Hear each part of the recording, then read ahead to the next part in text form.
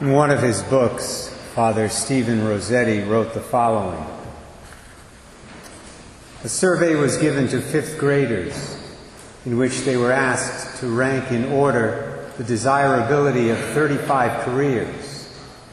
They were given such choices as doctor, teacher, lawyer, and others. They were asked to list in order which ones they most wanted to be. One of the 35 vocations listed was saint. Any idea where saint was listed by these boys and girls?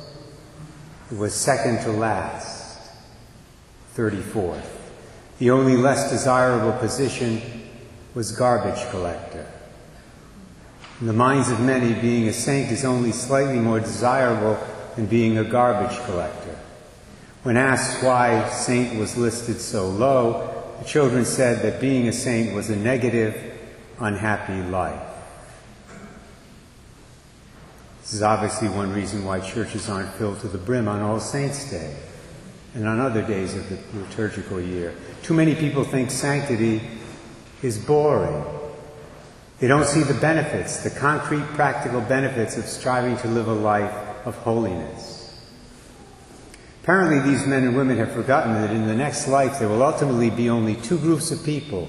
There'll be the saints and there'll be the damned. So if they don't want to be saints, what do they want to be? What's their ultimate goal? If they're consciously rejecting the path to heaven because they think there's no fun to be had on the way, then what path are they currently on? The other day I decided to sit down and write down some of the many benefits of being a saint, just in case anyone here has the same perspective as those fifth graders who took the survey mentioned by Father Rossetti. Perhaps this will give some of us a new outlook, a more positive outlook on the life of holiness, and inspire us to pursue holiness each and every day of our lives. So here they are. Benefit number one of being a saint.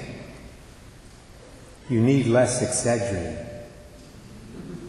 That is to say, you avoid a lot of the headaches that people who commit serious sins are forced to deal with. Because we live in a media culture that glorifies sin, a lot of people think sin is cool. Think it's cool to fight and get drunk and fornicate and cheat and lie. After all, the men and women who do these things on TV are often portrayed in a positive light. When you step back and look at the matter objectively and honestly, what you see is that sins like these always come with a price tag. And it's not only in the afterlife. Even on this side of the grave you pay a price. These violations of God's law destroy families, marriages, and everything else we hold dear as human beings. St. Paul said it well in Romans 6. He said, the wages of sin is death. Death can come in many forms. Benefit number two of being a saint. You have a goal in life. And it's the right goal. It's not just any goal, it's the right goal. Heaven. Consequently, you're not like so many people today who go through life with no sense of meaning or purpose or direction. They're wandering aimlessly. Why are you here? I don't know. What's life about? I don't know. Benefit number three of being a saint. You have a sense of your own dignity and worth as a human person. Saints have that consciousness because they know that Almighty God, the creator of the universe, was willing to die for them, personally, and for their sins, taking those sins to a cross. Hence, they don't have the self-image problem that plagues so many sinners these days. Benefit number four of being a saint. You have the right set of priorities, which is so crucial for successful living. You know what's really important, and you know what isn't very important. Benefit number five of being a saint, you can identify spiritual poison. In other words, you can identify those realities, those ideas, those attitudes, those friendships, etc., that will harm your relationship with God and your relationships with others. And of course, if you can identify these realities that are spiritually poisonous, you can take the necessary steps to avoid them. Benefit number 6 of being a saint.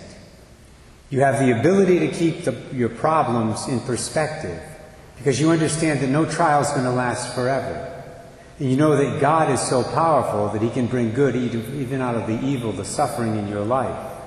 As St. Paul said, for those who love God, all things work together for good. Not that everything that happens to us is good, but everything, the good and the bad, work together for our ultimate good and benefit. Benefit number 7 of being a saint, the last one. You have heaven waiting for you when you die. A place of happiness, a place of joy beyond your wildest imaginings. A place, as St. John tells us in today's second reading, where we will see God as he is. Can't do that in this side of the grave, but we can in eternity. Once again, the words of St. Paul, eye has not seen, ear has not heard, nor has it entered into the mind of man what God has prepared for those who love him. So there they are, 7 very practical benefits of being a saint. Somebody needs to share these with those 5th graders who took that survey. They need to know this stuff. And the good news is, this is not an exhaustive list, my brothers and sisters. There are lots and lots of other benefits I could have mentioned. These are the ones I thought of in the 2 or 3 minutes that I was thinking about this, preparing for this homily. Today in the church, we honor the men and women, all the men and women, who have received their eternal reward because they believed that resisting sin and striving for holiness each and every day was worth the effort. They understood the benefits. May Almighty God today help us to believe what those saints believed and to live like those saints lived, because those saints were right.